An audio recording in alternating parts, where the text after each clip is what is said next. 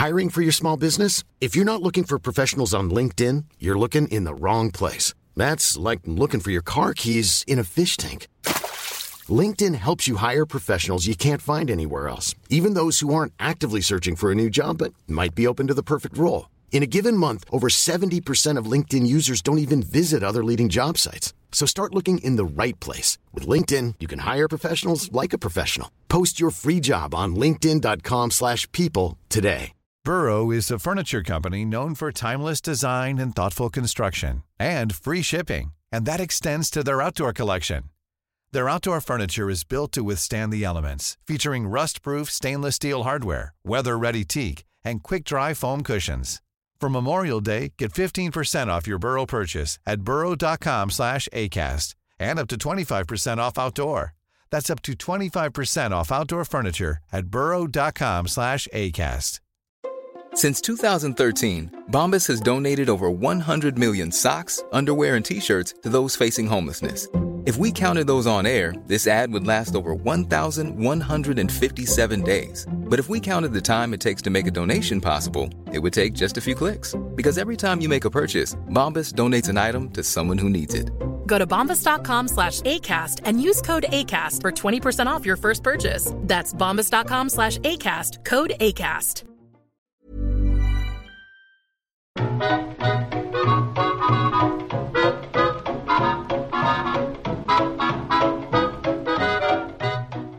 Jaha, då är det dags igen. Ni lyssnar på Historiepodden, den podcast som varje vecka kliver upp ur sängen, tar på sig sina byxor, knyter sina kängor, rättar till skjortan, kammar luggen fint, går till Gävle stadsbibliotek, spänner ögonen i den första bibliotekarie den får syn på och ber vänligt men bestämt om den äldsta och dammigaste boken de har där nere i arkivet. Vi som jobbar med de här rykande inaktuella händelserna, med de här historiska egenheterna, de här dåtida förkonstlingarna, de här forntida fenomenen, de här gamla grejerna, de här äldre ärendena, de här företeelserna från förr. Vi heter Daniel Don Juan Hermansson och Robin Child Harold Olofsson, och nu blir det podd.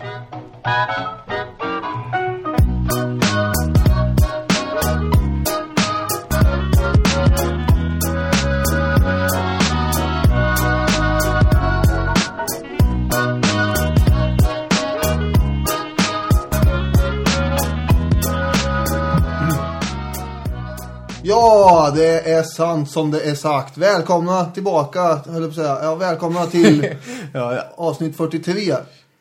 Jag skrattade gott för jag tänkte att det är som en veckas lång reklampaus eller någonting. Välkommen tillbaka. Ja, nej, alltså en vecka har ju gått för oss. Men om man lyssnar, det finns ju möjlighet att man liksom lyssnar igenom många avsnitt på en gång. Och då är det egentligen kanske bara en halv sekund sen förra avsnittet slutade. Hur brukar du lyssna på podcasts? Ja, det beror på om man ska lyssna i fatt. Som sagt. Trycker du en i veckan eller gör du 10-12 på rad när det är tvättdag? Ja, som sagt, det beror på hur jag ligger till i det hela. Om det inte finns några fler att lyssna på, då är det svårt.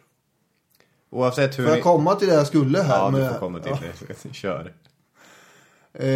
Vi var ju inne på det här med att slottsbranden 1697 ägde rum. Och då kan man ha fått intrycket av att i förra avsnittet. Ja, det vill säga för 2 minuter sedan snart, om man maratonlyssnar. Ja. Och annars är det ju väldigt svårt att beskriva tidsrymden om man bara har satt igång det här avsnittet och aldrig hört något förut. Men där nämnde vi i alla fall slottsbranden 1697. Och man kan ha fått intrycket av att Karl XI dog i lågorna där. Men så var det ju inte. Han hade ju alltså dött en månad tidigare och låg på någon slags lite parad där. Och då bestämde de sig för att rädda ut honom istället för att låta honom brinna där inne, som du tyckte var en bra idé. Så det var en rättelse där? Det var en rättelse där lite snabbt, ja. Ja, vem fan är du då? Vem är du? Vem är jag? Kan vi få kontakt nu? Jag söker Ingegerd Ragnarsson. Ja, vem fan är du då? Vi ringer ifrån Bingolotto i Göteborg. Jaha. Om jag söker sanningen, får jag den? Vem är du? Vem är jag? Kan vi få kontakt nu? Ja, vem fan är du då? Ja, och då har vi hört, vad fasen har vi hört?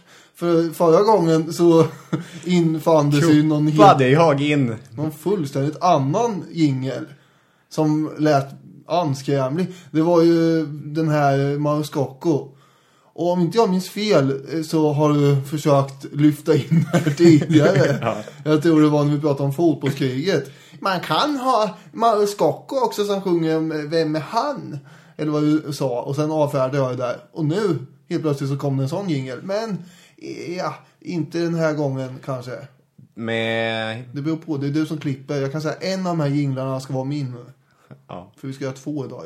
Det är helt omöjligt att hålla Mauro Scocco utanför ens hjärta på samma sätt som det är omöjligt att hålla honom utanför den här podden. Är det så? Vem ska börja gissa? Är det jag som ska börja gissa? För nu blir det ju grand final. Ja, det får man nog säga. Och det är matchboll. Daniel Hermansson. Det står 16-19. Det betyder att det var min jingel som gick nu som det är min tur att läsa upp. Tänker att bägge jinglarna ska spelas? Jag tänker om du insisterar på att din ska vara med så ska åtminstone den ena här vara Avia Sarma. Och det är min då. Så får vi se. Du får avgöra, det är du som klipper det här. Det blir intressant att se. Som sagt, 16-19. Och i teorin så kan ju du då dra en 3 och få 19. Och jag kan nolla min sen. Och i så fall så är vi 19-19 och då blir det väl ändå en gång till. Ja, men rimligen blir det väl så att den som har flest poäng över 20 kommer stå som vinnare. Ja, och förmodligen så kommer ju någon... Ska vi börja? Ja. För 5 poäng. I svåra maktpolitiska situationer hänvisas till något som hen var delaktig till någon gång under 1900-talet. Senast nu i veckan har det hört nämnas. En ganska frikostig ledtråd. Torbjörn Fälldin. Ja, jag vet inte hur du resonerar, men det kan man få höra sen. Det är fel. För 4 poäng. Vägen till helvetet är kantat av goda intentioner. Det har du nämnt någon gång. Det är ett gammalt heligt uttryck. Ja, det är ett gammalt heligt uttryck. Jag hoppas att det inte är det helgonet, för jag har ingen aning om vad det helgonet hette. Även om jag droppade det så nonchalant. Ja, men på 5:an så är jag inne på en mängd olika svenska politiker då, som ska ha varit med i olika uppgörelser. Men jag fastnar som i de här... Men jag får inte riktigt det att gå ihop med helvetet då.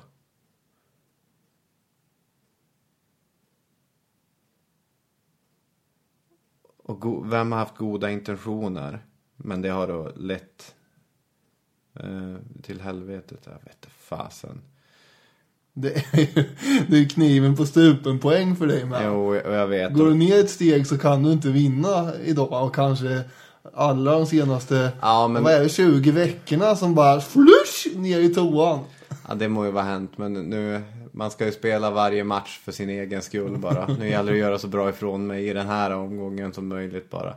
Nej, jag har faktiskt ingenting bra att komma med. Så fast ändå är fel så säger jag... Göran Persson. Det är fel. För 3 poäng. Till de som jublade över hens resultat var Ingvar Kamprads mormor. Med reservation för att det kan vara ett farmor. Jag är inte helt hundra, jag kommer inte ihåg. Gustav den femte. Det är fel. Jag vet inte om det är för svårt. Eller om det är någon där ute som har knäckt det. För 2 poäng. Det var Lenin som sa fred till varje pris. Men hade lika gärna kunnat vara hen. Nej, nu kan jag vara helt dum i huvudet. Är det Fidel Castro? Hur tänker du här? Nej, jag vet. Nej, han har varit på tal i veckan. Ja. Ja, nej, jag vet inte. Jag har faktiskt... Ja, det är fel.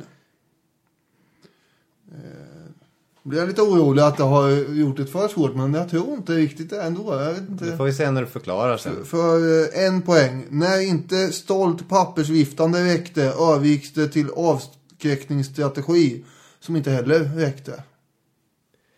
Det borde ju vara tidigt 1900-tal. Och fred till varje pris. Alltså aldrig mer krig är ju det här efter första världskriget, men... Det finns en annan dänga som går att tillskriva hen istället för fred till varje pris. Peace in our time. There will be peace in our time, Chamberlain. Du kan få en poäng för det. Ja. Skulle jag ha sagt det istället? Ja, det är ju...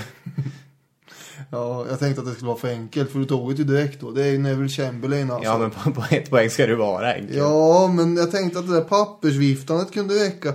Neville Chamberlain som var premiärminister i Storbritannien inför andra världskrigets upptrappning och utbrott. Ja, och på 5 poäng där. Det var en svår maktpolitisk situation förstås. 1938, München-uppgörelsen, när Chamberlain och den franske presidenten Clemenceau mer eller mindre blev påtvingade av Hitler och Mussolini att... Du gav mig ingen appeasement-ledtråd däremot. Nej. Det tycker jag hade varit snällt på någon nivå. Ja, fortsätt. Ja, och nu håller man... Det här är någonting som man ofta kör med när det börjar... Det är någon halvgalen diktator som hotar med krig och skramlar med vapen och grejer. Och det är Saddam, då drog man alltid den här referensen till München 38. Ja, eftergifter. Det är som att mata eller försöka släcka elden med bensin liksom. De här diktatorerna blir bara ännu mer hungriga och makthungriga då. Och nu när Putin håller på så, ja, mycket riktigt kommer den här referensen åter upp då. Ja. Ska man göra som Chamberlain och försöka bjuda till här? Ja, nej, då kommer de bara fortsätta att plocka åt sig. Det är det som är teorin här då, eller? Ja. Retoriken i alla fall. Men det är ju en ganska anakronistisk bild på det sättet att det förutsätter ju att man ska veta vad Hitler var kapabel till i en situation då man inte visste vad Hitler var kapabel till. Precis, men ja, nej, det visste man ju inte. Men det vet man ju inte vad Putin och Saddam var heller. Och det är därför man använder det här då som någon slags förebyggande. Att nej, vi ska inte bjuda på det här. För då kan det gå som det gjorde där. Och det här är ju... Ja, precis. Det är ju svårt att veta, som sagt. Och 4 då, goda intentioner. Han menade bara väl. Han ville att det inte skulle bli krig och istället blev det tvärtom. Man hade ju första världskriget i färskt i minnet förstås och ville undvika det. Och Ingvar Kamprads mormor / farmor, hur det nu var. Hon bodde ju i Sudettyskland, eller Sudetområdet som var där som tillhörde Tjeckoslovakien. Och kom ju då via det här Münchenavtalet. Det innebar ju då att de här ytterkanterna på Tjeckoslovakien fick ingå i Tyskland. Och det var ju hon nöjd över. Och för 2 poäng så var det här med fred till varje pris. Det jag kanske skulle ha sagt då Chamberlains Peace in our time då. Jag vet inte. Och han kom ju hem där efter den här uppgörelsen med Hitler 38 i München och viftade med det pappret och stod och pratade om just peace in our time. Så att jag går i mål på 20 poäng. Vilket betyder att om du klarar nästa... Men, vänta, hur kan du göra det? Jag fick 1 poäng. Och då är det 17. Nej, jag ska för 17, ja. Nu har det gått lång tid. Nu är det dags för nästa. Då ska vi se Daniel Hermansson nu komma in ensam på... slutsträckan. Ja, kör nu. Dalkullan kommer springande här bredvid dig. För 5 poäng. Jag är en av de historiska karaktärerna som fått flest nyfödda döpt till min ära. Men hjälp. Det borde man nästan kunna resonera sig fram till. Som tur behöver jag inte ta en 5. Man kan ju gissa på något här i vilt. Historisk karaktär, sa du. Jag snöar in på Jesus här nu av någon anledning. Jag säger Jesus. Fel. Men det är ett helt rimligt svar. Den här belåtenheten du hade på den minen. Det var jobbigt om jag tagit en till 5. Deppiga popmusiker tycks dra till mig då både The Motorhomes och Arcade Fire har gjort låtar om mig. Ja, men det här har ju inte jag en aning om. Det vet du ju. Det är 2 jättekända band. Ja, just det. Har det varit Arvingarna kanske? Alla de historiska karaktärerna som Arvingarna har sjungit om. Nej, jag skämtar. Men nej, det där kan absolut inte. Jag får gå ner på 3 poäng här. Jag kommer inte ens ihåg vad jag sa riktigt, men ja. När jag upptäcktes i Moskvas slumkvarter anade få vilka höjder jag kunde nå. Men idag har jag en staty av mig i staden. Nu tänker jag ju förstås på Laika här. Som man nu hittar. Och hon nådde ju höjder, den här hunden som man skickar ut i rymden. Lär man ju säga. Och det är väl inte orimligt att man har slagit upp en staty av henne. Men vad har det att göra med det här med namn på barn, undrar man ju. Laika. Eller säger Laika. Och det är rätt. 3 poäng. Det är rätt. Fint. Bra jobbat. 2:an då.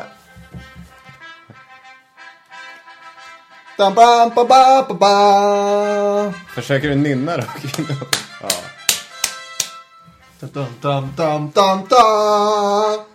Ja. Ja. Du är helt odräglig nu. Aj. Oj. Vänta, jag har ju bara en liten grej här till. Du ska få dra de här snart, men det här är ju ett stort ögonblick. Som... Jag är inte alls nöjd med att vi ska spela direkt från din padda in i micken också. Det spelar ingen. Som måste förevigas. Vänta, hör du folkets jubel här? Ja, du är helt odräglig. Alla sympatier går över till mig nu. Champion. Ja, nej men nu ska vi inte hänga läpp här. Det kommer ju ett nytt set här sen med 20 nya. Ja, det gör det. Nej, du har ju varit outstanding de 3 senaste omgångarna. På 2 poäng så hade du fått: jag apade inte efter den amerikanska modellen, men mitt jobb var ett riktigt hundgöra. Och på 1 poäng då: jänkarna kallade mig Matt-Nick. Sovjet höll detaljen om min död hemlig. Själv gillade att skälla på fåglar och bli kliad bakom örat. Det är synd om lilla Laika var det. Men det var ju bra ledtrådar. Ja, 5:an. Jag sa aldrig barn. Jag sa en av de karaktärerna som fått flest nyfödda döpt efter mig. Och det är ju ett väldigt vanligt hundnamn. Ja, det är ju helt... Nej, det sa du inte. Då måste jag varit riktigt nöjd när jag gick ner det här hålet. Ja, fast sen hade du tagit det. Ja. Nej, grattis. Tack, Robin. Jag skulle gärna ge dig en pokal. Tyvärr så glömde jag ju att det ålades på mig att fixa fram en. Ja, men vi kommer att fixa fram en pokal. Eller du får äran göra nu som du inte vann. Och då måste vi ha ett namn på den pokalen med. Och det kan ju vara vad som helst som man tycker...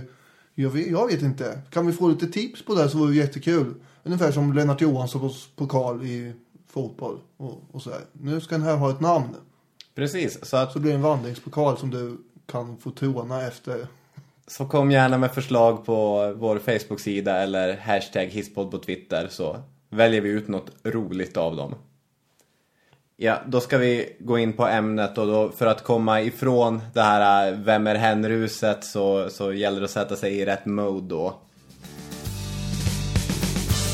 I dreaded sunny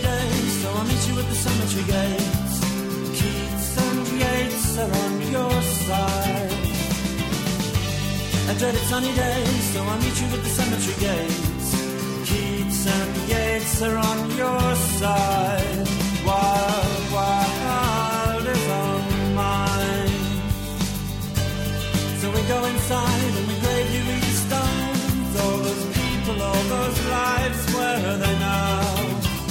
Oh, with the loves and hates and passions just like mine. They were born and then they lived and then they died. Och där lite deppig brittisk popmusik från Smiths om romantiska poeter. Keats and Yeats are on your side. Och helt plötsligt är vi inne i 1800-talets Storbritannien. Det är Smiths, det är bra grejer att ha i historiepodden. Det här tyckte jag jättemycket om när jag var 18 år gammal.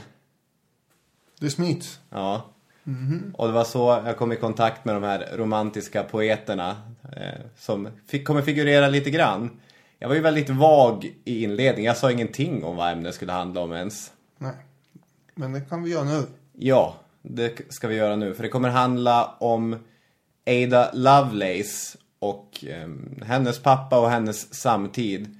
Ada Lovelace är en brittisk matematiker från det tidiga 1800-talet. Och hennes pappa var då Lord Byron, som var poet under den kulturella epoken, romantiken, och en av Storbritanniens absolut största kändisar. Ska vi börja i änden med Byron och prata lite om vad han var, så man vet vad man får med sig här? Ja, det måste vi göra. Sommaren 1811 så kommer Lord Byron tillbaka från en liten sväng på kontinenten. Han har varit i Grekland, och där har han inte bara ett insupit. Nej, lite skämt där. Där har han inte bara insupit grekisk kultur, utan han har kappsäcken full med vad då? Ja, dels har han kappsäcken full med skallar som han har plundrat från antika gravar, som han sen kommer bygga om till någon typ av muggar som man ska dricka gott portvin ur.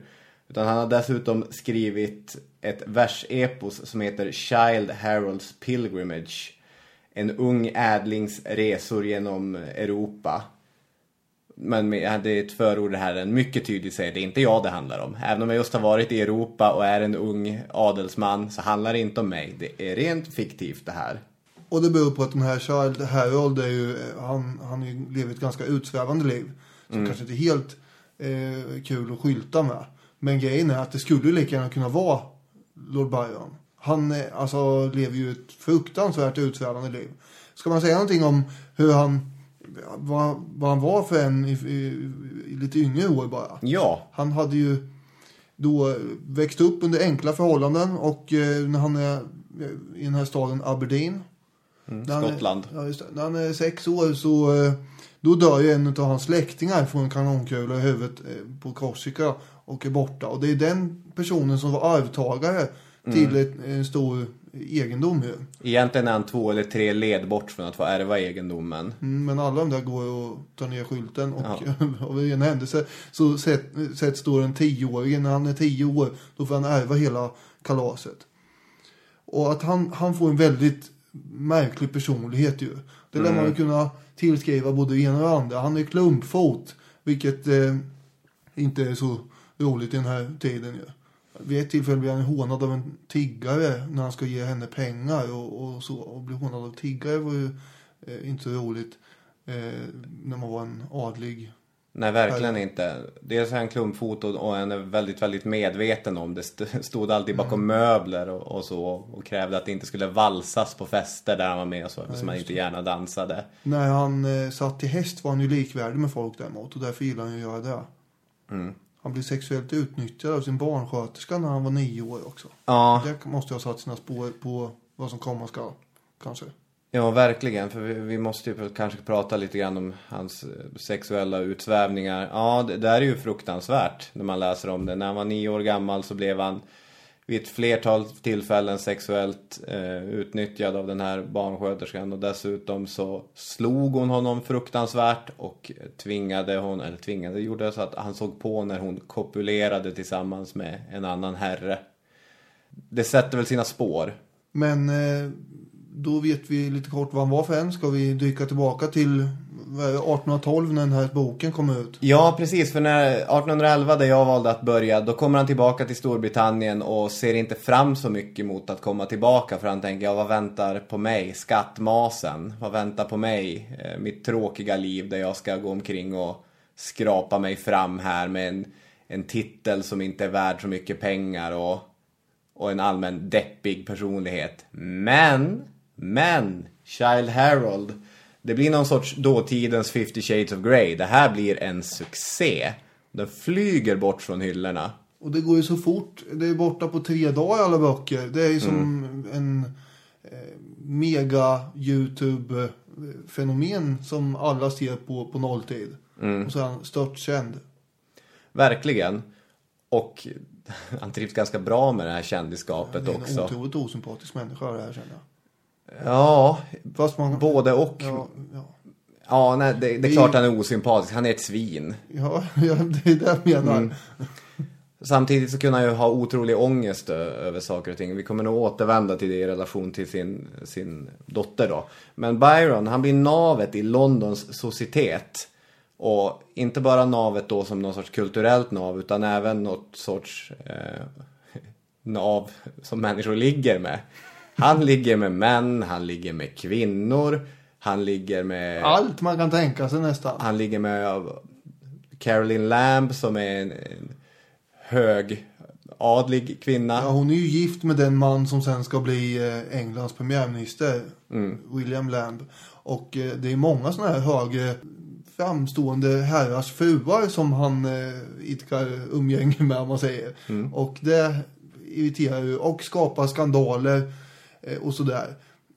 Men det som verkligen kommer att vara problematiskt är ju att han sägs ha varit väldigt intim med sin syster också. Och då går gränsen här på något sätt. Did Byron fuck his sister? I think it probably doesn't really matter. What matters more is that people believed he did.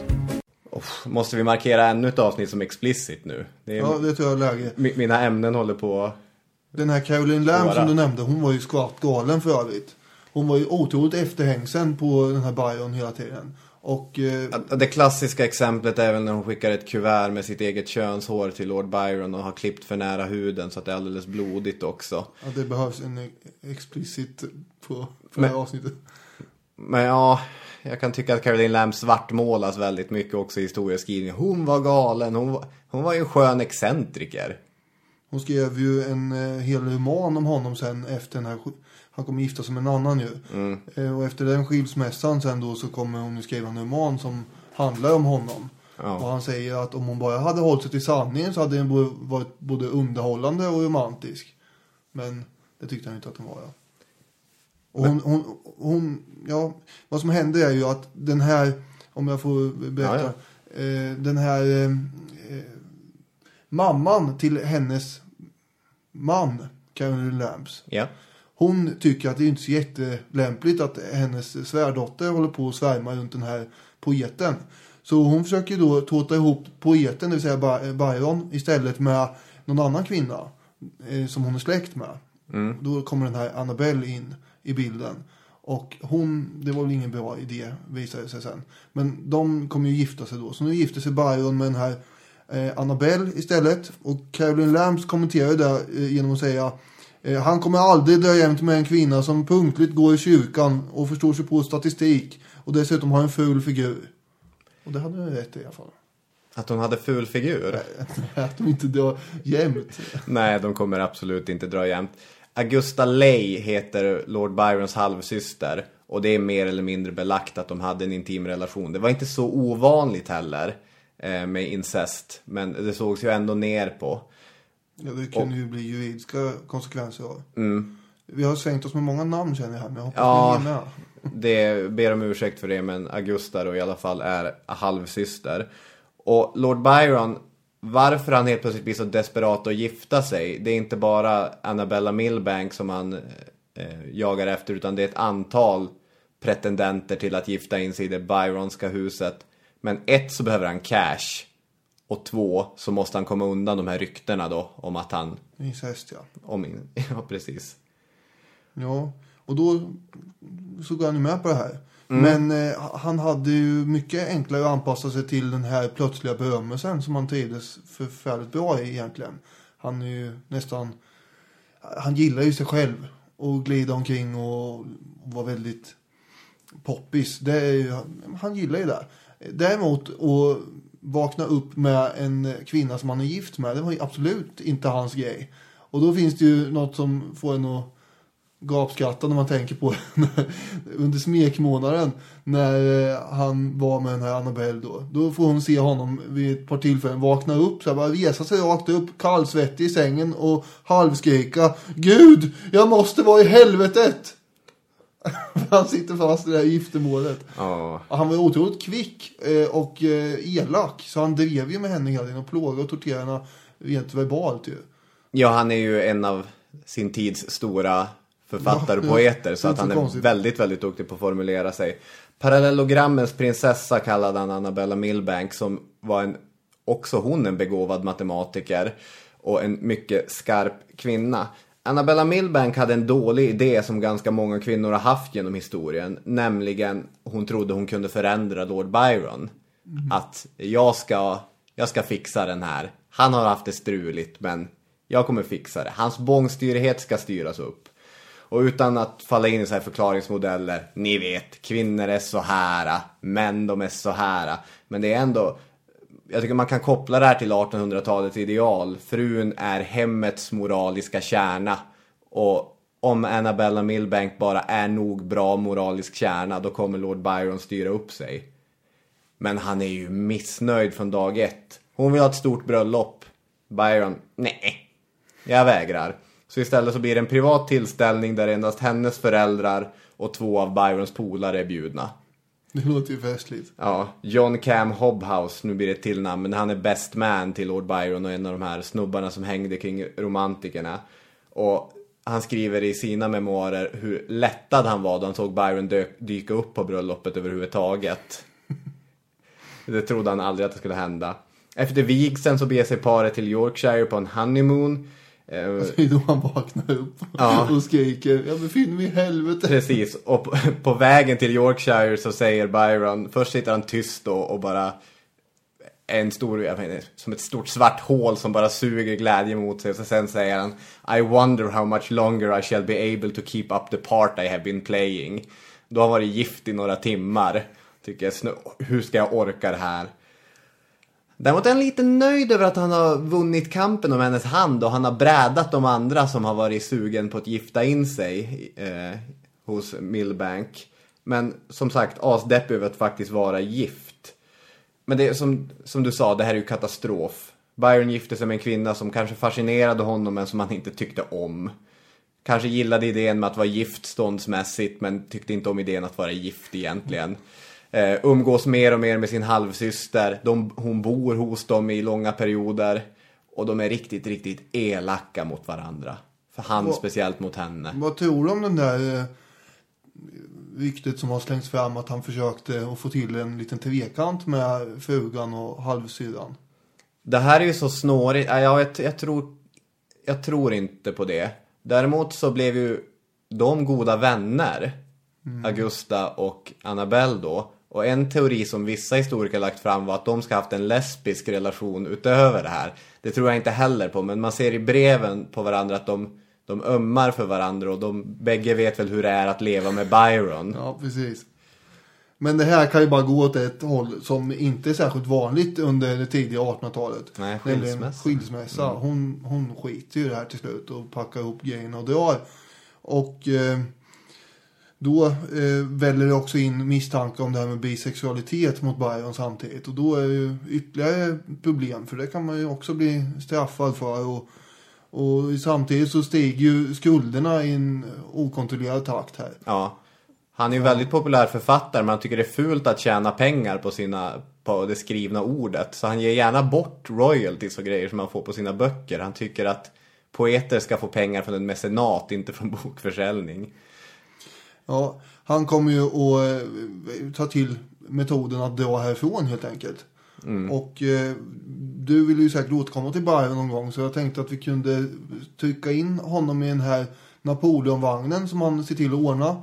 En storståtlig grej. För övrigt måste det nästan vara som att gå runt och klä ut sig till Hitler i England 1944 eller någonting. Ja, det är väldigt, väldigt excentriskt. Han klär alltså ut sig till Napoleon och hoppar in i en vagn, precis som en sån vagn Napoleon hade året efter Waterloo. Och sen drar han ner till Frankrike. Ja. Och för att aldrig mer återvända. Nej, precis. Han skrev ju ett brev till ett mycket romantiskt brev till den här Annabelle, där han säger: vart jag än kommer att resa, och jag kommer att resa långt, så kommer du och jag aldrig att mötas i denna värld eller i den nästa. Så det var inte så romantiskt, men han klippte banden med henne någorlunda där. Och strax efter att han har dragit så väljer alla fordringsägare in i det här huset och tar allt av värde, och även sånt som inte har värde, till exempel hans tama ekorre som springer omkring där i korridorerna. Och då kommer jag att tänka på William Bucklands tama hyena, eller schakal var det. Ja, vi pratade om i dinosaurieavsnittet.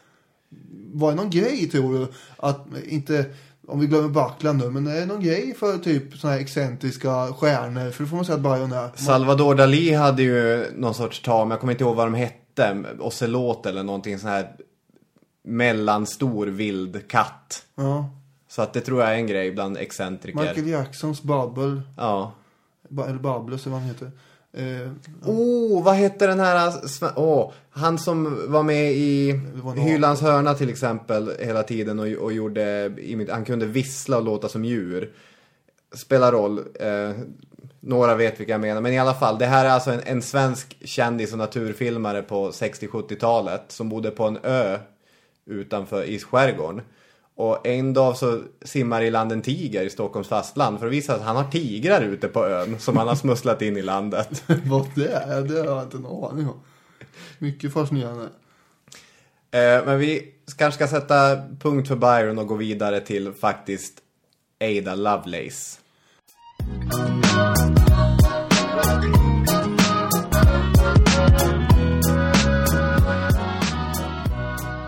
Ja, men man kan väl ändå säga någonting om att när hon föddes där, så det har ju med henne att göra, som det är hon som föds, så hade ju Byron hoppats att det skulle dyka upp en ärorik pojke, men det gjorde det inte, det var en liten tjej, och då blev han ju vansinnigt besviken.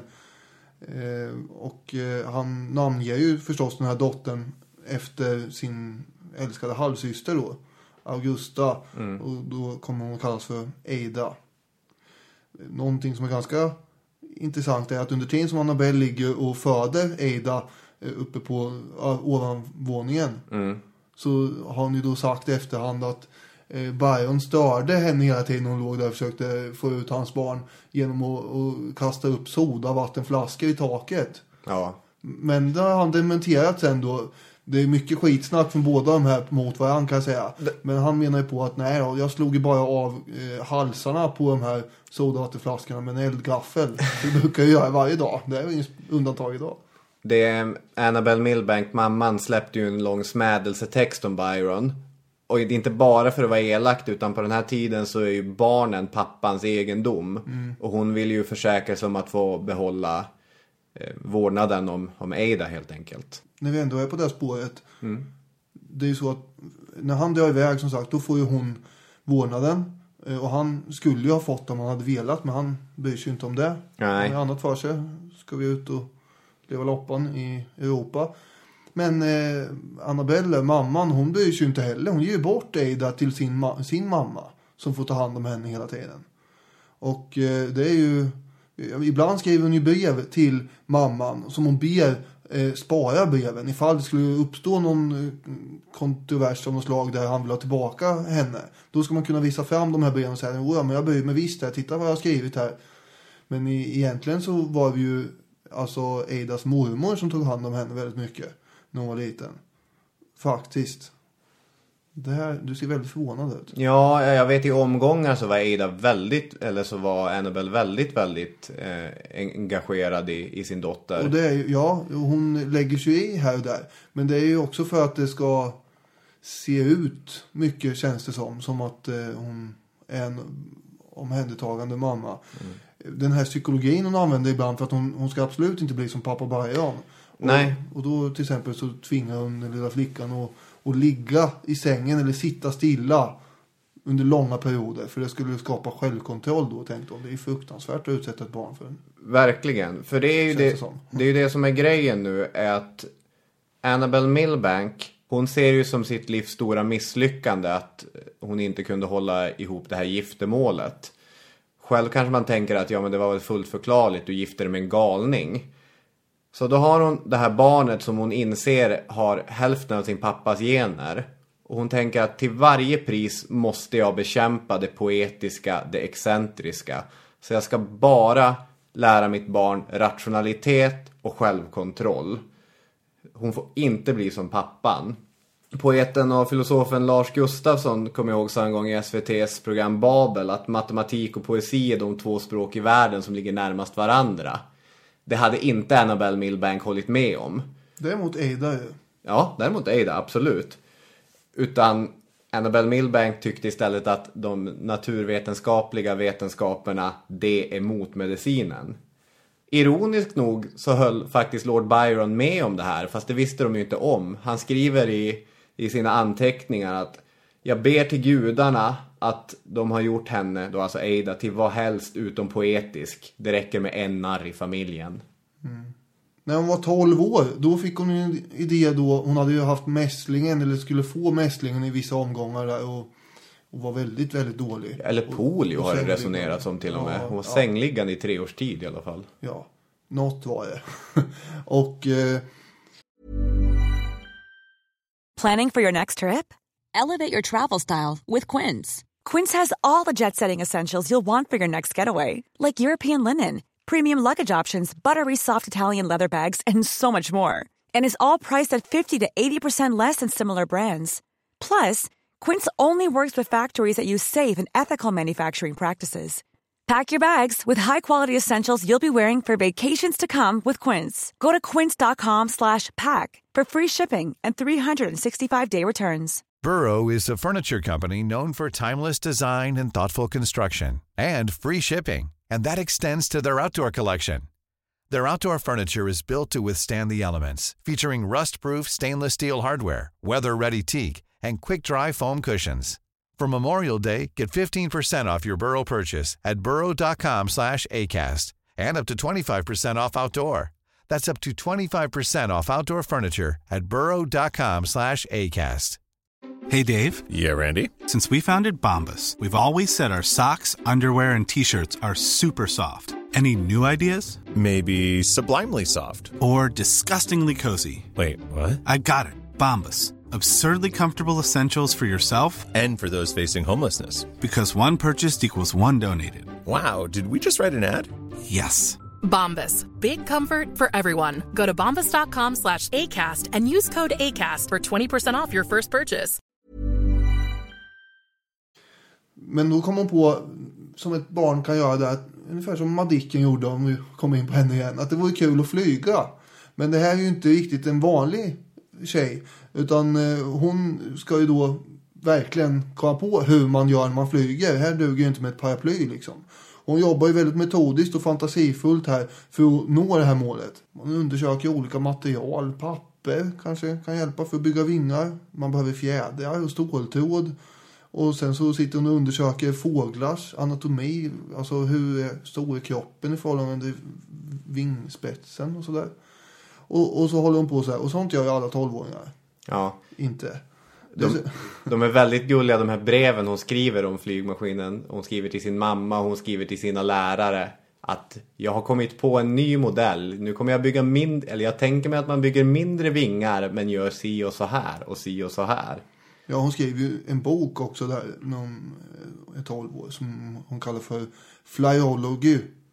Och hon kom fram till att hon behöver en kompass om hon ska flyga den kortaste sträckan över landet, så hon får se alla floder och berg och dalar där nere som hon vill se, precis som en fågel. Mm. Men så kommer hon ju på att det kanske är jobbigt att flaxa hela tiden sådär och flyga. Skulle man kanske kunna förena den här flygtekniken med den senaste moderna innovationen, det vill säga ångkraft. Mm. Det är A i betyg på den slutsatsen. Verkligen. Måste man säga.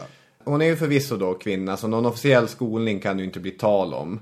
Men familjen har ju pengar och de har kontakter. Så att Ada har ju några av sin samtids absolut största tänkare som lärare. Mary Somerville som är kanske den första stora kvinnliga matematikern. Hon har Augustus de Morgan som också är en av tidens riktiga stjärnmatematiker.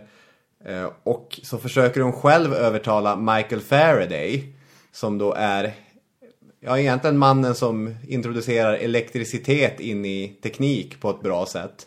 Han håller på med det här med elektromagnetism, vilket vi får anledning att återvända till om en vecka. Nu sitter du och ser förvånad ut, för du vet inte vad det ska handla om. Nej, men det låter ju väldigt, väldigt spännande. Då tänkte jag att vi bara, på tal om de här flygmaskinerna och på tal om hennes idéer, att det här är ett brev hon skrev som 14-åring till Michael Faraday när hon försöker övertala honom om att Michael, ska inte du vara min lärare? Och då har jag det inläst, men det hon säger, för Michael Faraday har sagt till henne att jag är som en sur sköldpadda. Dear Mr. Faraday, I am exceedingly tickled with your comparison of yourself to a tortoise. It has excited all my fun, and I assure you I have no little of that in me. I am also struck with the forcible truth of your designation of my character of mind. Elasticity of intellect. It is indeed the very truth, most happily put into language. You have excited in my mind a ridiculous but not ungraceful allegorical picture. That of a quiet, demure, plodding tortoise, with a beautiful fairy gambolling around it, in 1,000 radiant and varying hues. The tortoise crying out, "Fairy, fairy, I am not like you." Och då säger hon, vad kul att du är som en sköldpadda, för jag är som en fairy, en fe som flyger runt sköldpaddan. Vilken rolig bild. Vad kul vi kommer ha tillsammans. Och att hon använder ordet fairy här redan som 14-åring, det tror jag är en av nycklarna till att lirka upp hennes personlighet. För hon skulle senare i livet ofta kalla sig en fairy när hon pratade med många av de här personerna som hon korresponderade med. Och framförallt en person då, för att den person som mer än någon annan gör att Ada Lovelace fortfarande är relevant idag är ju Charles Babbage. Och Charles Babbage var brittisk matematiker och uppfinnare som med lite välvilja kan kalla datorns pappa. Ja, och det är ju ett uttalande som återkommer då. Vi har ju kallat Alan Turing för det också innan. Men en dator, vad är det egentligen då? Ja, det är ju någon form av maskin som kan utföra arbete. Och då kan man nog säga att Babbage ändå är... Det går säkert att hitta någon annan också för den delen. Men han är en av namnen man kan kasta in i hatten. Ja, han är ibland för övrigt, apropå kryptologi och Alan Turing, han är ju den första som knäcker det här Wegener-skiffret som vi pratar om i ett avsnitt här. Just det. För ett tag sedan. Som var väldigt stort och svårknäckbart på 1800-talet, men han gjorde det. Vad man gjorde på den här tiden var ju att om man var astronom eller navigatör så hade man lite svårt att lösa upp en del knutar utan matematik och logaritmer. Och då så behöver man ju ha, det här är inte min avdelning kan jag säga det här med logaritmer, men jag har förstått så mycket att avancerade logaritmer som skulle räknas ut för hand på den här tiden, det var ganska, det tog ju lång tid, man behövde anställa mycket folk för att göra det här, och man publicerade sen de här långa logaritmtabellerna i tjocka volymer och tryckte det här. Yeah. Och det kunde bli fel när de här alla satt och räknade, och det kunde också bli fel i tryckandet på något sätt så att någon siffra kom fel, och det kunde orsaka stora problem för det här fartyg som sen satt med fel tabeller. Så vad Babbage ville göra var ju att mekanisera det här och komma på en maskin som skulle kunna göra det mycket enklare. Och då kommer han ju att utveckla den här differensmaskinen som han kallar det.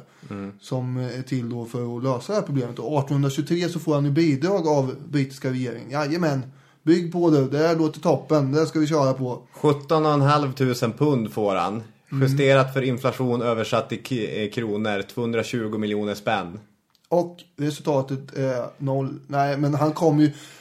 Han bygger en prototyp som opererar på 1/7 motsvarighet av vad den färdiga skulle göra. Problemet var att det var för mycket friktion och vibration i de här kugghjulssystemen som man hade på den här tiden. Så det funkar inte riktigt. Och sen så ändrade han sig mitt i allt och ska göra konstruktionen på något annat sätt också. Och till slut så blev det här för dyrt för regeringen. Helt förståeligt. Som bara, hallå, vad är det för tomte vi har stin pengar i här egentligen? Det finns ju något djupt tilltalande med Charles Babbage-maskiner, för det är alltså stora ångdrivna kugghjulsdatorer. Och det är ju 10-tusentals kugghjul då som ska passa ihop med varandra, och det var ju ett stort problem också att industrin kunde inte göra nog fina åt honom, så att han fick sitta och göra dem där för hand också. Som du säger så kunde han inte hålla sig fast vid en idé, utan han kom hela tiden på andra eller bättre sätt. Så han var hopplös på att få saker färdigställda. Men han hade som sagt en konstruktion som han var redo att få färdig, men då fick han inte mer pengar. Och Ada som han hade kontakt med då av matematiska skäl, hon fick ju se den här konstruktionen på att bygga det här en gång. Hon blev helt fängslad och mycket imponerad av den här stora maskinen. Och bara så man inte glömmer bort det kan man väl slänga in här nu att 1991 så bestäms ju London Science Museum för att se hur det skulle gå om man byggde den här på riktigt. Ja. Så man har ju byggt den efter hans ritningar, och den funkar ju som en klocka perfekt enligt hans teori. Men det fanns ju inte mer pengar att kasta in på den här tiden, så att det blev inte något av. Vi ska återvända till Adas möte med Charles Babbage alldeles strax, men om man mer ska att det var differensmaskinen. Vi har den analytiska maskinen också som bygger på hålkort. Och då har den en inmatningsenhet som bygger på hålkort just. Och sen har den en beräkningsenhet som håller på med sina matematiska uträkningar. Och en styrenhet som då ska se till att rätt saker utförs i rätt tillfälle. Och sen finns en lagringsenhet också på något sätt som ska lagra minne. Och sen så återupptas arbetet med de här korten sen då. Ja, och det här är ju en dator. Ja, det lär man ju säga. Ja. Problemet är ju att den existerar bara i teorin eftersom den aldrig byggdes av honom och den har fortfarande aldrig färdigställts. Men när Howard Aiken, mannen som byggde Harvard Mark 1 1944, det som brukar kallas då den första riktiga datorn, när han skulle hålla sitt presentationstal så sa han ju det att if Babbage had lived 75 years later I would have been out of a job. Så att han gav väldigt mycket cred till Babbage. Ja, den kunde ju ha konstruerats. Den var ju färdig att konstrueras 1835. Men då satt ju politikerna där i England. Jaha, ja, nu åker in. Vad är det här för papper nu då? Den här Babbage igen, vad vill han nu då? Var inte han vi investerade 220 miljoner spänn i? Nej, jag tror inte vi ska godkänna den här.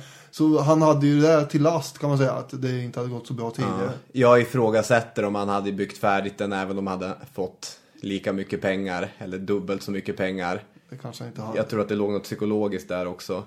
Jag vill kasta in en tredje maskin i den här maskinella röran. För det här är ju första halvan av 1800-talet och det är ju maskinernas århundrade. Och det är textilindustrins århundrade. Och det hänger ju väldigt mycket ihop det där. Alla som lyssnar känner väl igen Spinning Jenny från högstadiehistorielektionerna. Den här som vävmaskinen då. Men den bästa textilmaskinen den uppfanns i Lyon av en snubbe som heter Joseph Marie Jacquard. Och det var en vävstol som var avsedd för siden och den programmerades med hålkort. Och det var ju den här idén som Babbage sen skulle ta. Eller han sa vart han hade fått den ifrån. Så det var inte det att han försökte sno idén. Han sa bara det här är en bra idé, den tänker jag använda till sin analytiska maskin. Den var så effektiv den här vävstolen att det som tidigare hade krävt 26 arbetare kunde nu göras av en arbetare. Och hur bra den gick på att programmera, ett av de klassiska exemplen är att det finns ett stort porträtt fotorealistiskt av Jean-Marie Jacquard som alltså är vävt. Och Babbage hade ju sånt här och han brukade visa, titta på det här, vet ni hur det är gjort? Och de, ja, kan det vara målat? Nej, det är vävt av en maskin. Och varför är den där maskinen viktig då? Jo, dels för att den representerar hålkortsidén då som Babbage senare ska komma att tänka sig för sin maskin. Men för att den fascinerade den då tonåriga Ada Lovelace oerhört. Och då var, som du var inne på, hennes tankar fäst vid hur kan jag använda det här för att bygga en flygmaskin? Hur ska jag göra någon sorts hålkortstanke där? Men framförallt så insåg hon vad det här representerade. Hålkorten som kunde programmera olika funktioner. Hon såg det revolutionära värdet i det redan som tonåring. Och 1833... Det är ju bara, hur gammal hon är nu? Hon var 17 år här va? Sa du det? Ja. När hon höll på med den där flygmaskinen var ju 12 år. Om jag får peta lite i... Det har gått ett tag så att hon har vuxit ifrån den där idén med flygmaskin. Eller nu gissar jag bara. Ja, jo. Som tonåring. Ja, okej. 1833 så är hon i alla fall 17 år gammal och redo för att giftas bort. Hon presenteras på hovet. De har en sån här debut där alla nya damer då ska visa upp sig. Få vinka till kungen och drottningen. Träffa unga adelsmän, diplomater. Hon gillar dem, skriver i sina brev till modern. Ja, de var trevliga. Betedde sig mycket väl. Men en månad senare så hamnar hon på en tillställning som kittlar hennes intresse ännu mer. För i centrum på den festen så står enkemannen Charles Babbage. Han var ofta i centrum på festen också för han var som en kul snubbe som kunde prata matematiskt om omvärlden. Och hade något litet knasigt över sig, något litet excentriskt, något litet charmant kanske. Alltså många av hans kompisar som Charles Darwin och Charles Dickens till exempel tyckte att han är rolig. Lite påfrestande, men ganska rolig.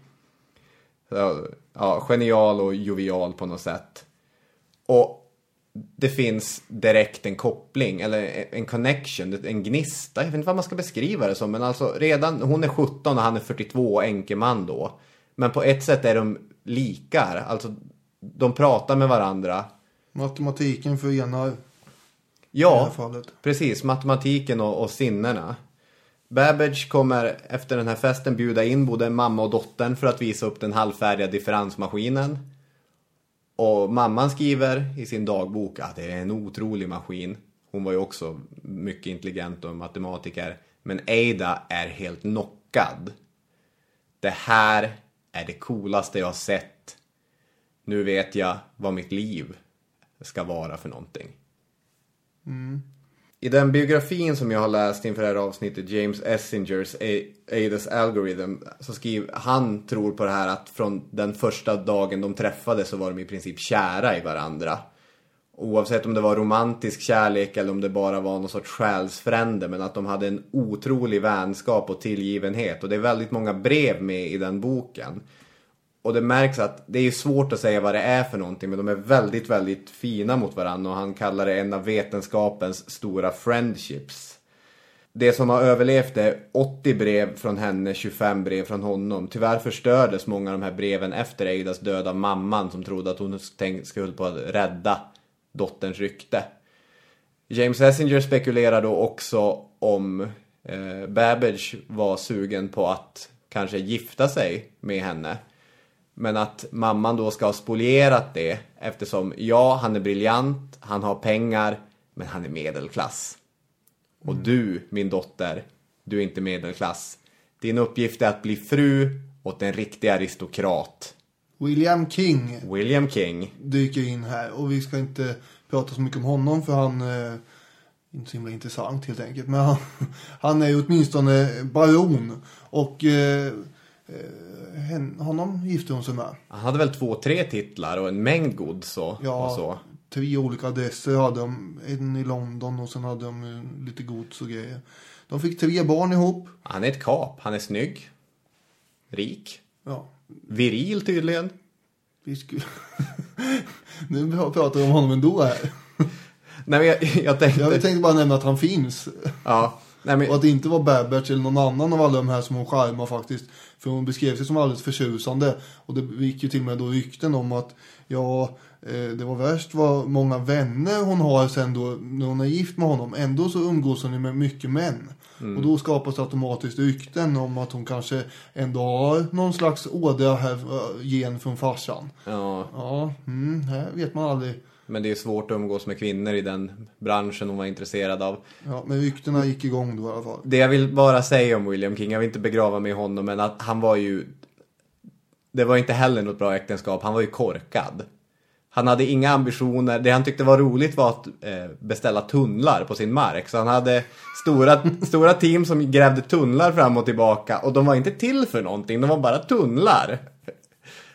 Det är väldigt kul. Ja, och han insåg att hon är mycket smartare än vad jag är. Hon får hålla på med sitt.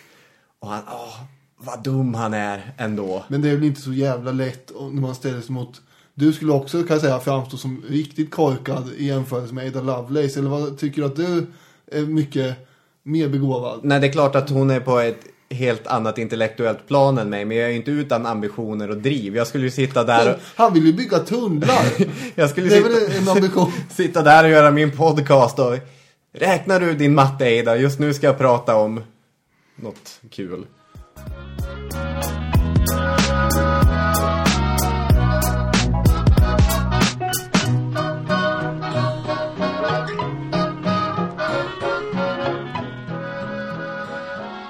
Ja, de här 3 barnen de fick, de behövde ju ha en lärare. Och då, den här Annabelle, hennes mamma då, hon är ju fortfarande och drar i alla möjliga trådar.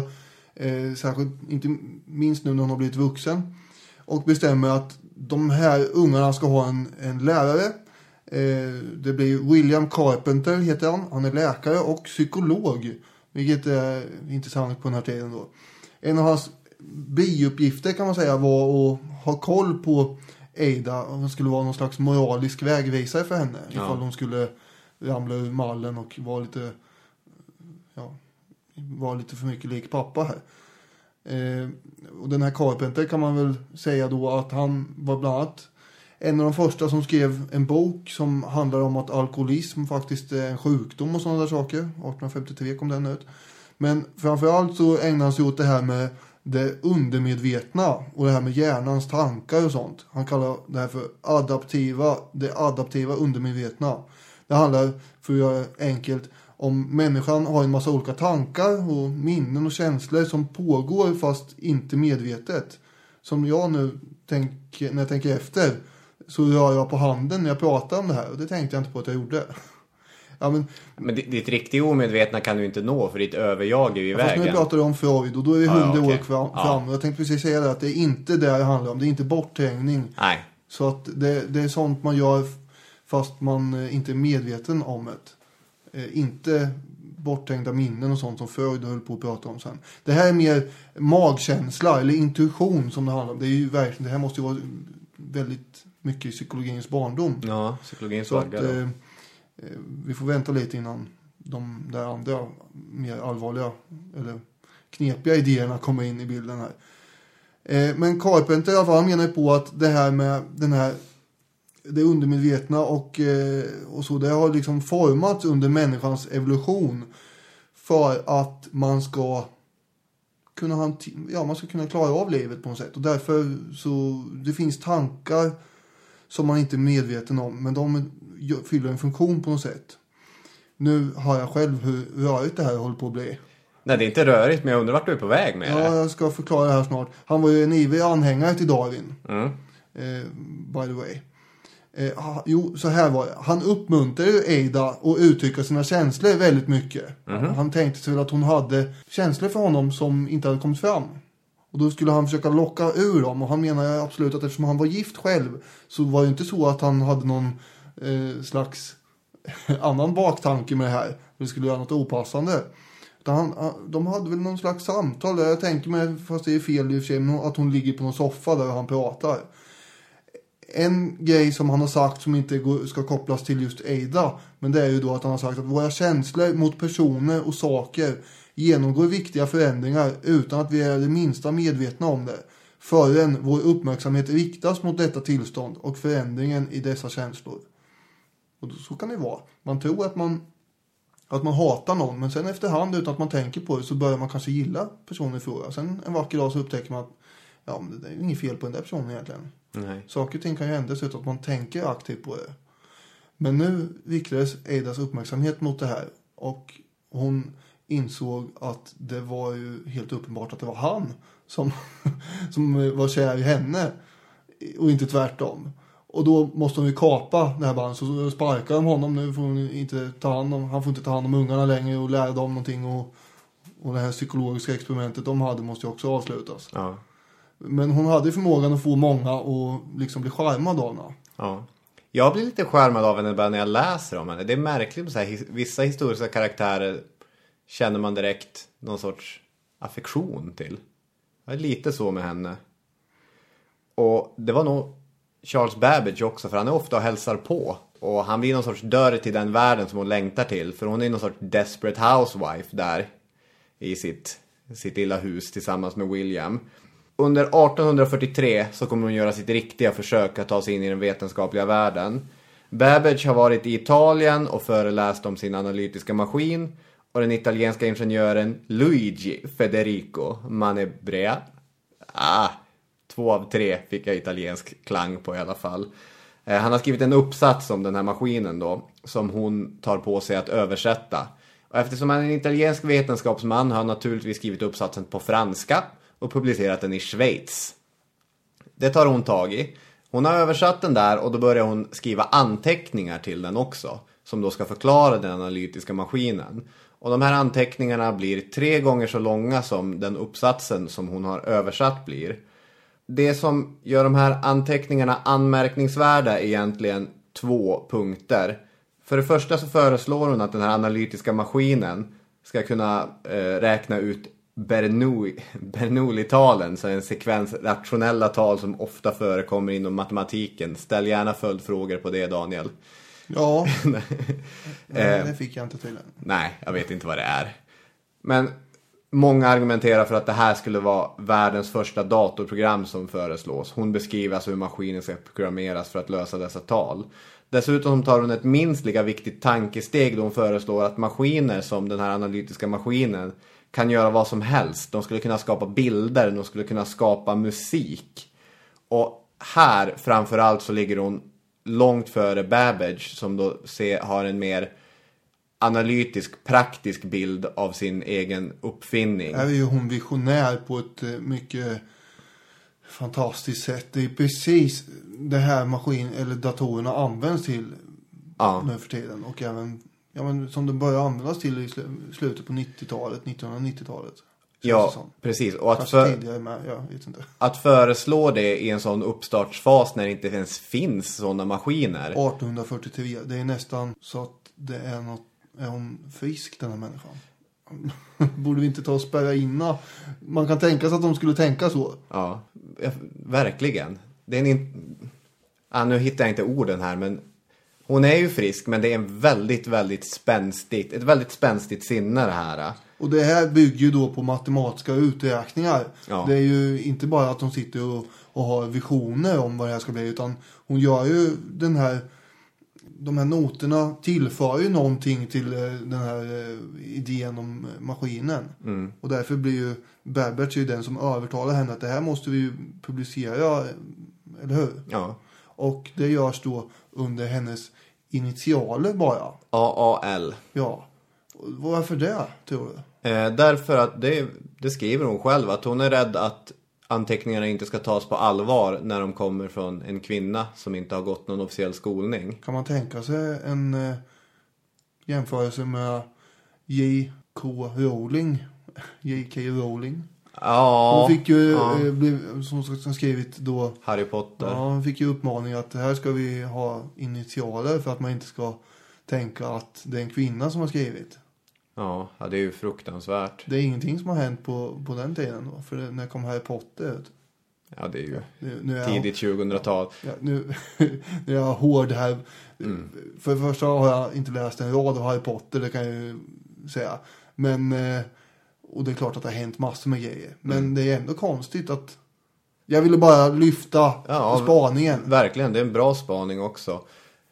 De farhågorna besannas ju också till viss del, att den får ljummen kritik det här. Ja, intressant text, men man riktar lite, men vem är det egentligen som har skrivit den?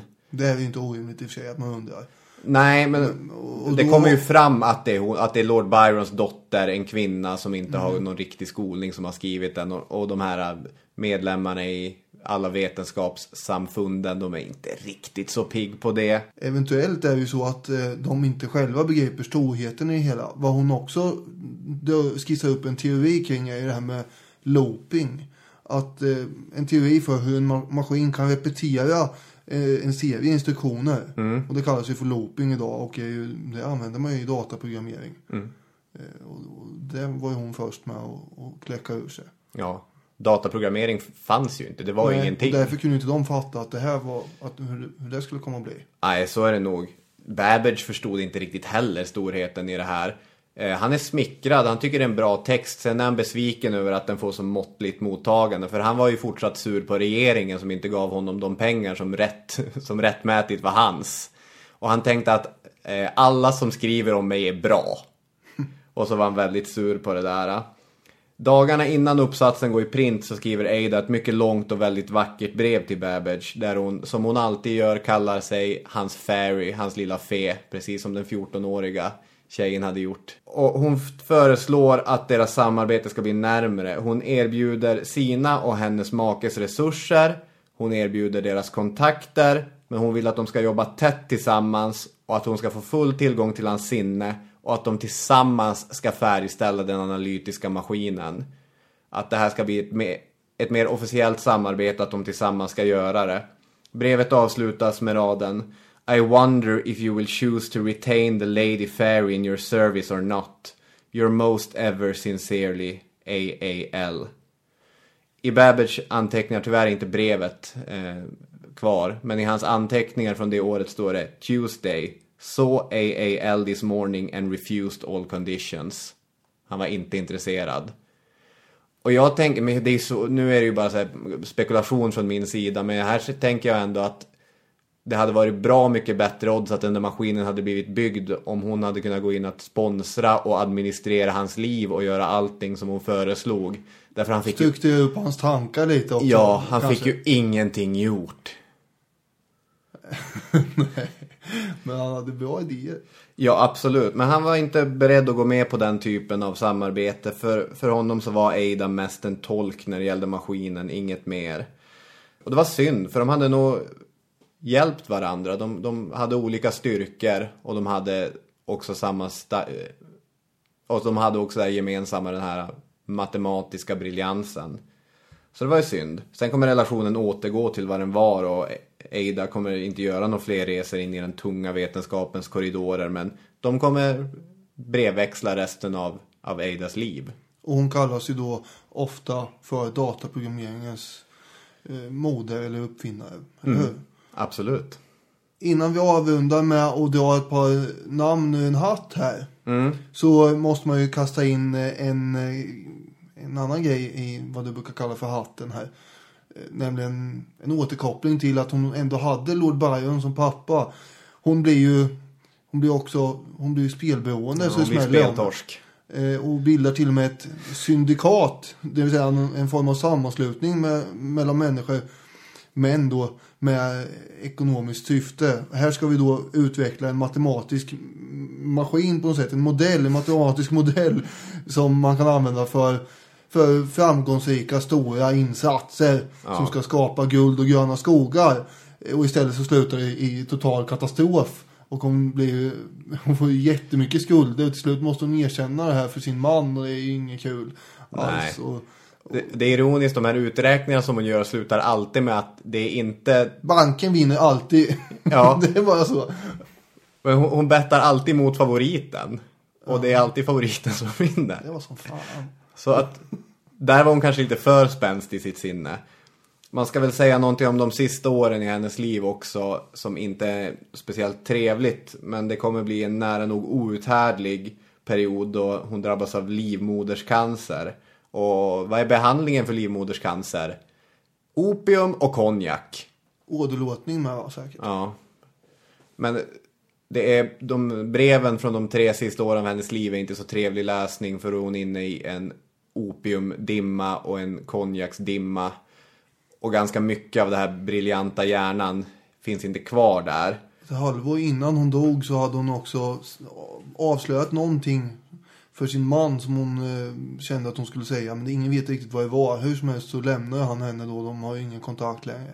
Det är ju hennes, återigen då, mamma som kommer nu dyka in här och styra lite. Och då fortsätter kriget, och nästan med sista andetaget så väljer hon äntligen sida i den här bråket mellan den frånvarande fadern och som nu är död sedan många år tillbaka, och modern, då hon insisterar och skriver in i sitt testament att hon vill begravas bredvid sin pappa, Lord Byron. Vilket de gör, de ligger sida vid sida där, trots att hon var 1 månad gammal när Byron stack från henne. Hon dör alltså 36 år gammal, precis som Byron också var. Ja, precis. Han dog i feber i Grekland, hon dör i livmoderscancer i England. Så att 36 tycks vara den Byronska rockdöden, inte 27 som det var för Janis Joplin och Amy Winehouse och Jim Morrison och gänget. Heath Ledger. Ja, precis, ja. Då kan man väl avsluta sig med att fråga då. Ja, datorer är ju viktiga idag. Och vilket är hennes arv? Ja, dels så var hon aldrig riktigt bortglömd. Dels eftersom hon då var skandalomsusad och Lord Byrons dotter. Men hon plockades upp inom forskningen också. Alan Turing, som håller på att bli en historiepodden-favorit. Han diskuterade henne i sina uppsatser. Han tog ställning mot henne och han tog ställning för henne. Och han tyckte att hon var en intressant tänkare inom området. Men det är ju framförallt på senare tid som hon lyfts upp. Varje oktober firas Ada Lovelace Day, som då ska vara en dag för att uppmärksamma kvinnor inom vetenskap och teknik. Ada är ett av de stora kodspråken inom försvar och bankverksamhet. Och i Lund så togs det 2014 ett beslut om att man ska anlägga en park som ska heta Ada Lovelace-parken. Det var ett hett möte i byggnadsnämnden i Lund. Därför man var livrädd att om vi skulle kalla det Lovelace-parken att de människor i Lund skulle tro att man menade Linda Lovelace, porraktrisen. Men kan man tänka sig, det är ju Lund ändå. Folk här har väl Ada Lovelace-referensen. Den plockar de.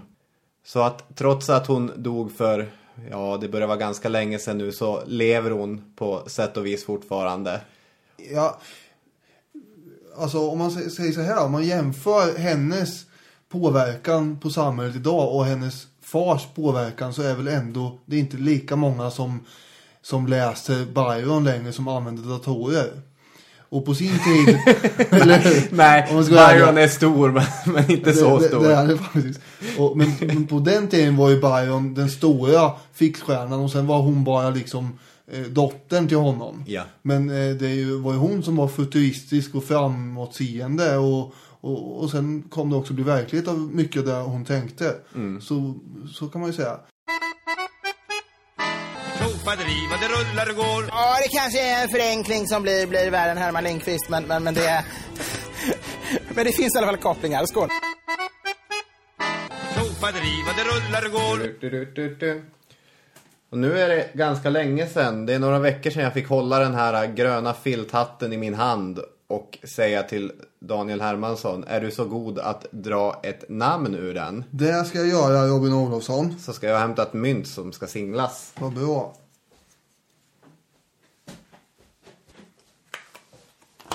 Ja, i vilken ordning gör vi det här nu? Ska vi se vem som... Krona, jag är för. Klave, du är för. Krona, jag är för. Okej, och här kommer namnet. Du är för. Ja. John Rockefeller. Ja, okej. Ja. Jag hade ju spontant hellre varit emot. Och... Men jag har ett lika spänstigt intellekt som Ada Love. Nej, det har jag verkligen inte. Nej, men... det har du nog inte. Rockefeller är vansinnigt spännande. Honom ska vi, precis som de andra, också förhoppningsvis göra. Vi ska till början med fördjupa oss till honom i hatten nästa vecka. Det ser vi mycket fram emot. Hörrni, tack så mycket för att ni har lyssnat på det här avsnittet av Historiepodden. Kontakta oss, jag tror ni vet hur man gör. Ja, det är #histpodd på Twitter eller Instagram. Man kan följa Robin på Instagram. Han heter Robin Leonard. Ja, det gör jag. Och jag heter D_Herman. Eller så skickar man ett mail på historiepodden@outlook.com. Eller gå in på Facebook och säger något där. Hej då med. Ha det bra. Hej hej.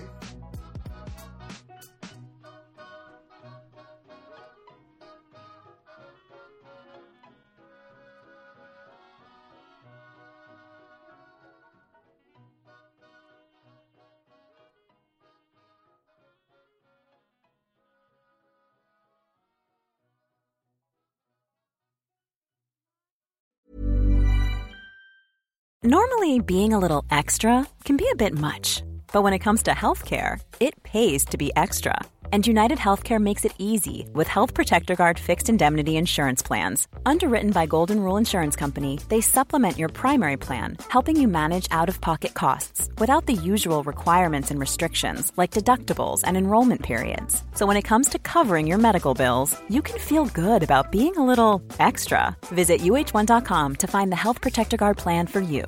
Planning for your next trip?